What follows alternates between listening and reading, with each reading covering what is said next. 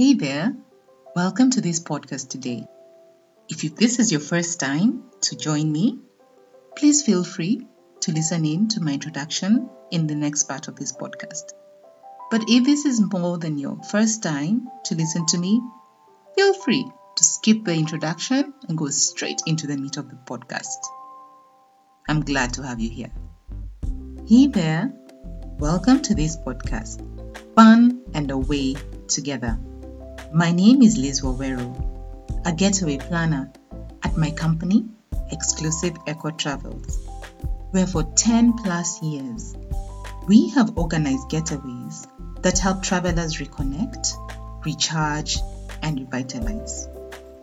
Travel is a fun way to reconnect with your partner, away from the usual hassles of life.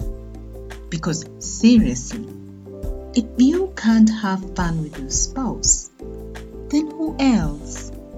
Being a wife and mom, I can tell you that alone time with your spouse is worth carving out. Please note, I share pointers by couples who have been generous in sharing what has worked in their own marriages during couples getaways that I have organized in the past. I am so grateful for the willingness and the openness of these couples. Okay, let's dive into it. It's the last Monday of the year, and one just can't help but look back and say, wow, the year is over. It has been a year of difficulty for many, through the loss of spouses, to the COVID pandemic, and other causes. I pray for these families to continue being upheld in prayer, grace, and God's comfort. A widow from one such family emphasized the need to appreciate one's spouse when they're still alive. Even with those little irritations that come, love and appreciate your spouse. And I'd like to add, exclusively. What do I mean by this? Reserving for them the attention only due to them, including the words used to refer to them.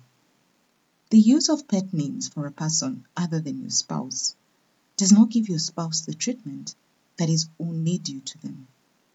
Words such as honey, sugar, sweetheart, and the like should not feature in your vocabulary with a member of the opposite sex, even a relative. Your spouse does not fall in a general category of people. They're in an exclusive category of their own.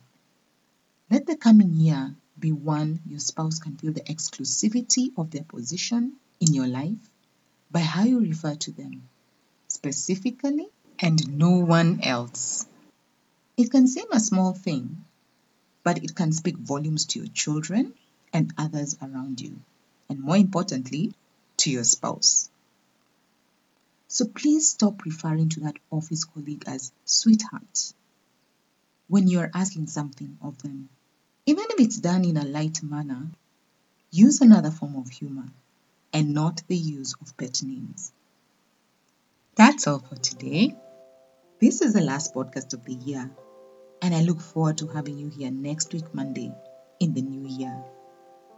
Take the time to appreciate your spouse, and especially what has stood out for you about them in the past year, and ask them how they would like you to support them in the coming year.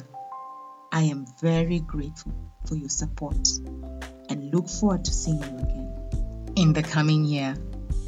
Remember too to take the time out to have fun in this holiday season, because you know what we say, Tebe you do together, keep it fun.